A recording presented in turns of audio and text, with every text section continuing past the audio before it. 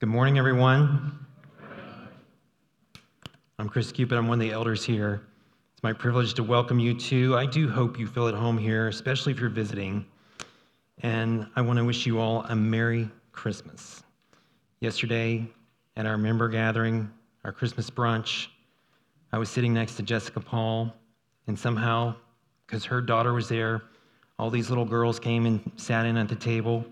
And so Lucy and Lila ended up sitting next to me. And I looked at them and I said, "Have you heard the news?" And they said, "No."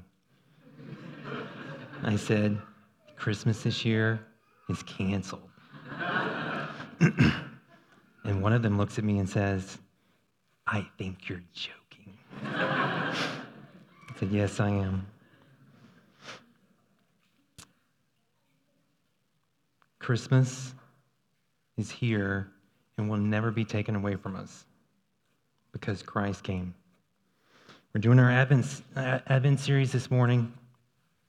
We've been doing two Advent sermons before this. Our theme is Christ is the light. Christ is the light. 2 Sundays ago, Nate preached, Christ is the light who overcame the darkness. Last week, Johnny preached, Christ is the light who reveals God. And this week, Christ is the light who gives us life. He gives us life. Ephesians 5 is our text for this morning. Ephesians, General Electric Power Company. Galatians, Ephesians, Philippians, Colossians, in case you don't know where it is. Ephesians 5, verses 7 through 14. Now, how is this for a Christmas message? Listen to this. Therefore, and this is Paul talking about those who are in darkness. You have been called out of the light into darkness. Therefore, do not become partners with them, for at one time you were darkness, but now you are light in the Lord. Walk as children of light. For the fruit of light is found in all that is good and right and true, and try to discern what is pleasing to the Lord. Take no part in the unfruitful works of darkness, but instead expose them. For it is shameful even to speak of the things they do in secret. But when anything is exposed by the light, it becomes visible. For anything that becomes visible is light. Therefore it says, "Awake, O sleeper, and arise from the dead, and Christ will shine on you." Let's pray. Father, we thank you for the wonderful news of Christmas by which your Son came as a baby in a manger to bring us light. We pray that this light, the light of his truth, would illumine our hearts now, that we would learn more of you and the great news that is Christmas. We pray this in Christ's name. Amen. Look at these passages again and notice the mentions of light and darkness in these verses. This was very real to Paul. Paul, who had been Saul, traveling to Damascus to murder Christians, Jesus meets him in a blinding light, brighter than the sun. And in these passages, practically, there's a mention of light or darkness every other sentence. Therefore, do not be partners with them, for one time you were darkness, but now you are light in the Lord. Walk as children of light, for the fruit of light is found in all that is good and right and true. Verse 11, take no part in the unfruitful works of darkness, but instead expose them in light. For it is shameful to speak of the things they do in secret or in darkness. But when anything is exposed by the light, it becomes visible. For anything that becomes visible is light. Therefore it says, "Awake, O sleeper, and arise from the dead." Arise from the dead or from darkness, and Christ will shine his light on you. Now, to properly understand darkness versus light, we have to understand there's a lot of symbology in Scripture at the mention of these two words. There are two kingdoms, a kingdom of light and a kingdom of darkness. And the kingdom of light is ruled by God and his holy angels and servants of his, the righteous. The kingdom of darkness is ruled by the devil The angels who fell, demons, and the haters of God, those who are disobedient against God and have not been called into the light. There are two kingdoms. They're in diametric opposition to one another. You could say there's a battle going on between those two kingdoms. Now, to properly understand light and how we have all been called out of darkness into light if we're Christians, we have to study a little bit the word darkness in Scripture. If you go through and look at the word darkness or do a word search on darkness, it appears all over Scripture. Light and darkness, it's all over. There's incredible symbology with it. And so if you look at all the mentions of darkness, you can take those scriptures and you can kind of categorize them in three different ways. So the first group would be darkness represents the way of the wicked. Darkness represents the way of the wicked or the way of the evildoers or of sinners. And so we're going to go through a fair amount of scripture this morning that'll hopefully be on the screen. Thank you to the production team. They worked hard on that this morning. So darkness is the way of the wicked. Proverbs 4, we'll go through these kind of quickly. The way of the wicked is like deep darkness. Proverbs 4:19. John 3:19. And this is the judgment. The light has come into the world, and people love the darkness rather than the light because their works were evil. Ye shall know them by their fruit. Paul mentions in our passage, the unfruitful works of darkness, do not partake in those. The people love the darkness rather than the light because their works were evil. That defines all of us at some point, does it not? When God brings us into the light, we were in deep darkness. The second category would be those would represent God's coming judgment. Darkness represents God's judgment that's coming. 1 Samuel 2:9, he will guard the feet of his faithful ones, but the wicked shall be cut off in darkness. For not by might shall a man prevail. Deuteronomy 28, verses 15 and 29. This is the blessings and the curses that Moses delivers to the Israelites before they go into the promised land. If you obey, he will provide for you, he will protect you. If you disobey, it will not go well for you. But if you will not obey the voice of the Lord your God, you shall grope at noonday as the blind grope in darkness, and you shall not prosper in your ways. And then the third bucket, the third category would be darkness. Well, first, darkness represents the evildoers. Darkness represents a judgment that's coming upon the wicked. And then darkness is the judgment. Darkness is the punishment. So Nahum 1:8. But with an overwhelming flood, he will make a complete end of the adversaries, his adversaries, the wicked, and he will pursue his enemies into darkness. Exodus 10, this is a literal curse of darkness here. This is the 9th plague that Moses calls upon Pharaoh. And each plague was elevated in its severity. And we don't sometimes think about darkness as being that severe, but listen to this. Then the Lord said to Moses, stretch out your hand toward heaven, that there may be darkness over the land of Egypt, a darkness to be felt. Now, I'm not particularly afraid of the dark, but that sounds just a wee bit creepy, doesn't it? The darkness you can feel. What must that have been like? And this was after some horrible things were done, some horrible plagues. So Moses stretched out his hand toward heaven, and there was pitch darkness in all the land of Egypt 3 days. They did not see one another, nor did anyone rise from his place for 3 days. A solitary confinement in darkness. Revelation 16:10. The fifth angel poured out his bowl on the throne of the beast, and its kingdom was plunged into darkness. People gnawed their tongues in anguish and cursed the God of heaven for their pain and their sores. They did not repent of their deeds. Why? Because the time of repentance had passed. God is extremely patient, but his patience doesn't last forever. And he metes out his punishment and wrath, a just wrath upon the wicked. I used to think that hell, which here is going to be a very dark place, I used to think hell was ruled by the devil and his minions.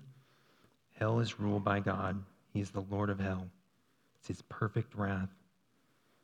So we, at one point, we were in the kingdom of darkness, and God calls us out into his light, and praise God. But we escape, similar to the reading that Nate read this morning, we escape not just our wickedness, but we escape the judgment that he had in store for us. That judgment was meant for us. So question here today for you: are you in the kingdom of darkness? Or are you in the kingdom of light? It's a very serious question that deserves serious contemplation. We should think about that. Jesus says, what is a profit a man if he gained the whole world and lose his soul? There's another scripture that says, our lives are like a vapor. 2.5 seconds when you breathe out on a cold winter day and it's gone, just like that. That's what our lives will be like compared to eternity. So it's a question we should consider. If this is something that bothers you, I would encourage you after the service, talk to a pastor about this. Be delighted to talk to you.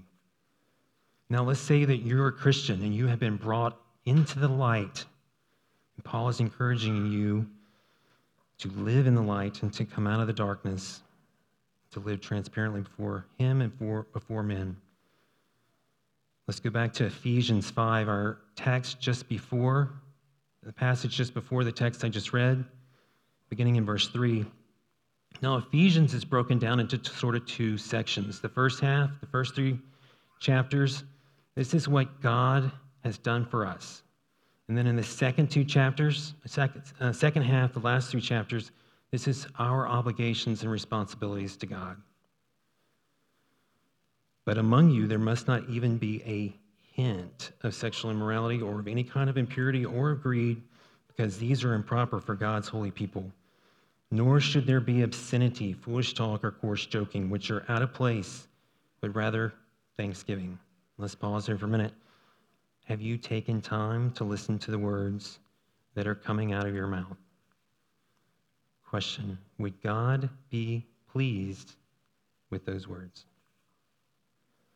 Verse 5, for of this you can be sure, no immoral, impure, or greedy person, such a person is an idolater, has any inheritance in the kingdom of Christ and of God. Let no one deceive you with empty words, for because of such things, God's wrath comes on those who are disobedient. Therefore, do not be partners with them. So question, are you living in disobedience to your God? Or I could ask the question this way: is your sin shutting you out of the kingdom of light? Is your sin shutting you out of the kingdom of light? In verse 6, let no one deceive you with empty or vain words, deceptive words. Matthew Henry's commentary on this verse, verse 6, he says, let none flatter you as though such things, meaning participating in the ways of darkness and taking it cavalierly, as though such things were tolerable and to be allowed of in Christians, or as though they were not very provoking and offensive unto God, or as though you might indulge yourselves in them and yet escape with impunity. These are vain words, or empty words. Thus, Satan also used vain and empty words and deceived Adam and Eve, lied to and deceived them. So don't be like that. Don't believe the lies that your sin doesn't matter. God, the Bible says, God abhors your sin, abhors. And God is not mocked. Next, could you be here? Maybe you're in this category. You've been brought into the light, and your sin has you so beaten down. Maybe you've been in like a Romans 1 spiral. You've allowed sin in your life. You've kind of hardened yourself to it. And the next thing you find yourself enslaved to your sin. to the point that you tend to doubt your own salvation. You doubt what God has done for you. So I want to say there's hope for you, regardless of which category you're in. And the answer to that is the same for everyone. We must come to God and we must repent. We must bring our sin into the light. Because when we do that, there is life.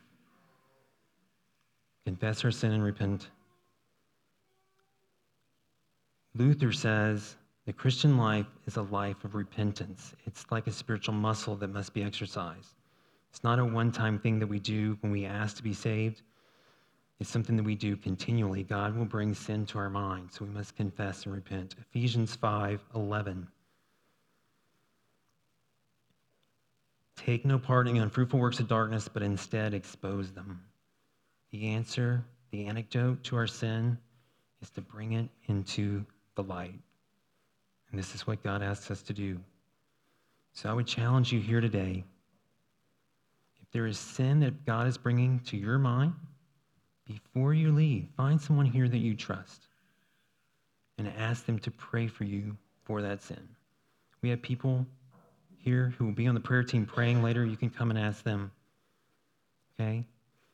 This is what God asks us to do. Bring your sin into the light. Now, I'm not going to ask you to do something that I'm not willing to do myself. So I'm going to confess sin to you today. Would you pray for me, church? One of the things that I struggle with is anger. Now, Nate talked about this a few weeks ago. He said something about when you have kids, it seems to exacerbate it. But honestly, if I'm honest with you, I've had a problem with anger my entire life, if I really look at it, right? I have markers that I want to meet for my professional career and my home life, personal. And when those goals and aspirations are not met, I start to get upset. Why? Because in that moment, I'm forgetting God's sovereignty. He has a better plan for me than I have for myself.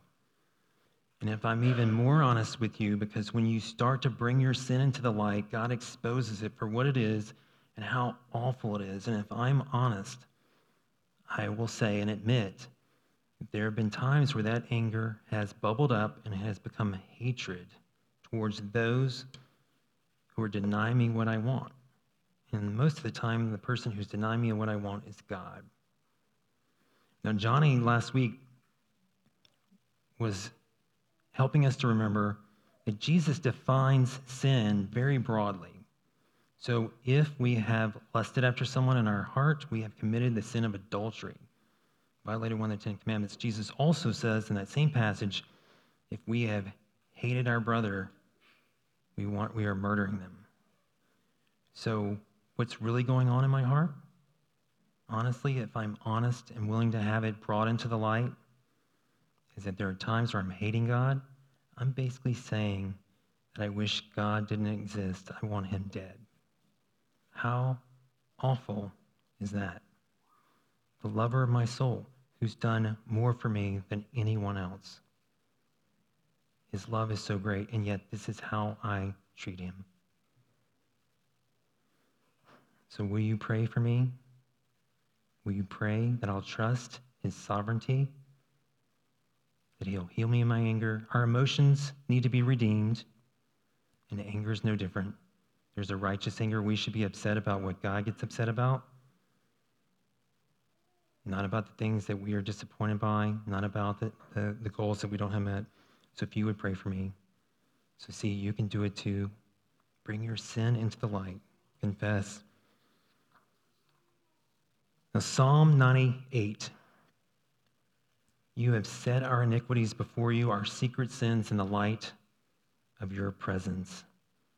I want to encourage you today. This is not as difficult as it sounds. It's the way that God has provided for us to be brought into the light. One thing that's helpful here is to recognize that all along, Jesus is completely aware of your sin. You are not shocking him. You are not taking him by surprise. He already knows. Live as if he is sitting right next to you all the time. That will actually help you. It's an encouragement to you. Because when you are tempted to sin, he will not let you face temptation beyond what you are able. Now, what if I told you that right after the sermon, Jesus is going to walk in here, and he's going to come up to you, and he's going to say, hey, I'm going to come hang out with you for the next 3 or 4 days. And you get to have Jesus come into your home. You're going to take Jesus to work. It's going to be take Jesus to work day. And he's going to be with you for 3 or 4 days straight. Would you feel like you would have to put on a different you while he's there with you for the next 3 or 4 days? Would you have to live differently while he's there? I would say if that's the case, there's probably something in your heart, something in your life you need to bring into the light. We need to live transparently before God, the same today, Sunday morning, that we are on Monday morning, that we are on Wednesday, that we are on Friday night. We need to be the same today and tomorrow. He is there. He already knows. We can trust him because he's there. Isaiah 50, verse 10. A little bit before I say that, let me add, there's this sense in Scripture where we present ourselves before God. Present yourself as a living sacrifice. So we are to come on a regular basis, presenting ourselves to God. Lord, here's the sin I'm struggling with. Will you take it from me? Will you help me with this? Presenting ourselves before God. So we need to do this on a regular basis. Try to remind yourself daily to appear before him. Present yourself to him. Keller says, our primary sin, or the sin of the Israelites, was they forgot God. So remember, he's right there. Go to him, present yourself. That will help you to remember him daily. Isaiah 50:10. Who among you fears the Lord and obeys the voice of his servant? Let him who walks in darkness and has no light trust in the name of the Lord and rely on his God.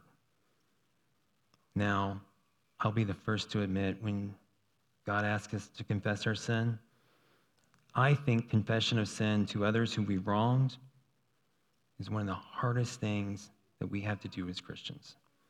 Because there could be a concern I could break this relationship if I admit what I did wrong.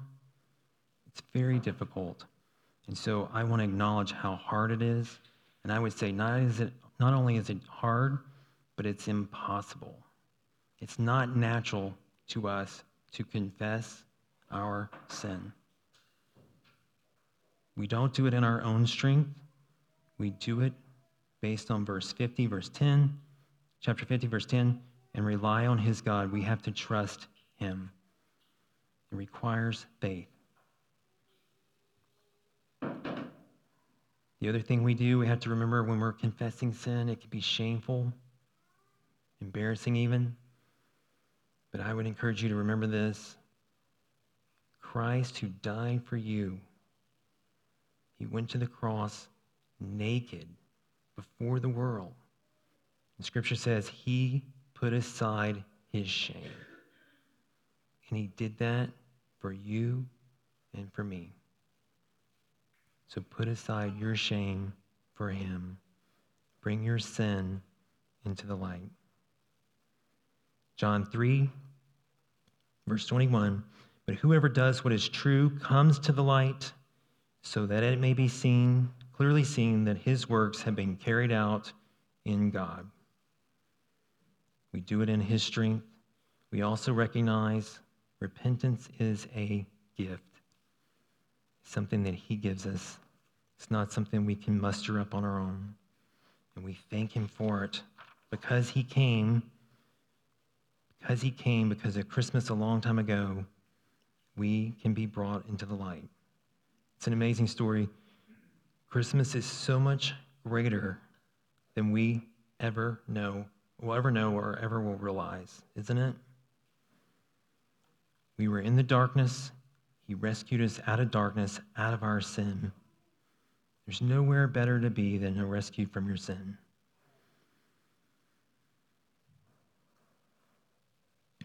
The light that he brings is life, to be free of your sin. There's no greater life than that. I heard a pastor say recently that it's so appropriate that Jesus came as a baby. Is there anything more approachable than a baby? You can approach him and bring your sin to him. The other thing to remember, as a way of encouraging you to confess your sin, is that he doesn't judge you. If you come to him in repentance, he doesn't judge you. Can you believe that? That sounds too good to be true, doesn't it? Why is this true? Because he's already been judged for that sin already. It's been taken care of. When we look at Christ, his role, bringing us into the light, all he's done to win our salvation, it puts the prophecies of his coming in a much greater light. It makes him so much more amazing. When you think of all the prophecies we read at Christmas time, refer to his coming. Isaiah 9, the people who walked in darkness have seen a great light. Those who dwelt in the land of deep darkness, their darkness of their sin, on them has light shone.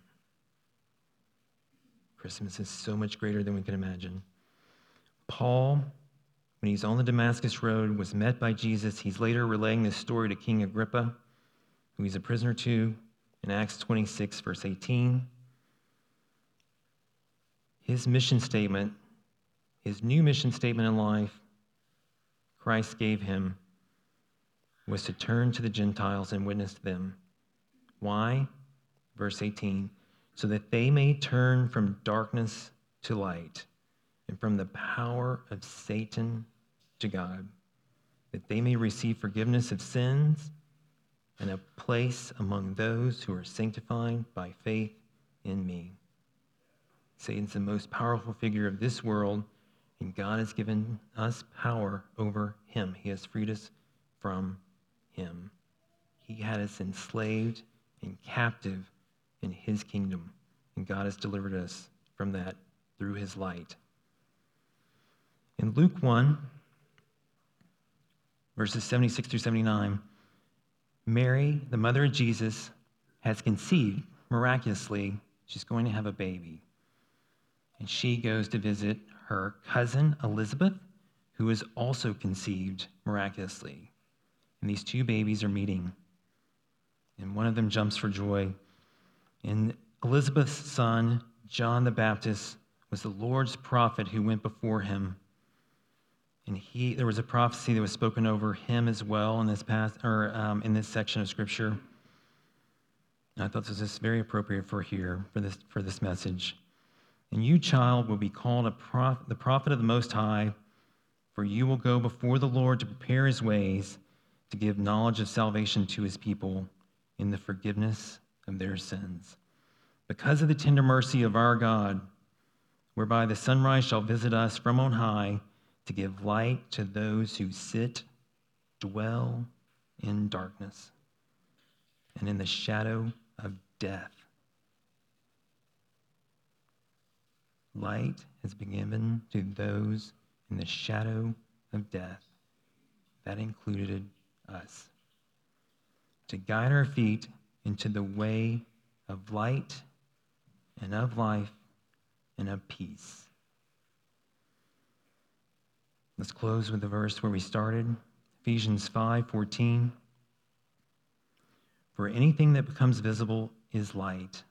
Therefore it says, awake, O sleeper, and arise from the dead, and Christ will shine on you. His light comes, it shines on us. Bring ourselves into the light. There's no better place we can be. Merry Christmas to you all. Let's pray.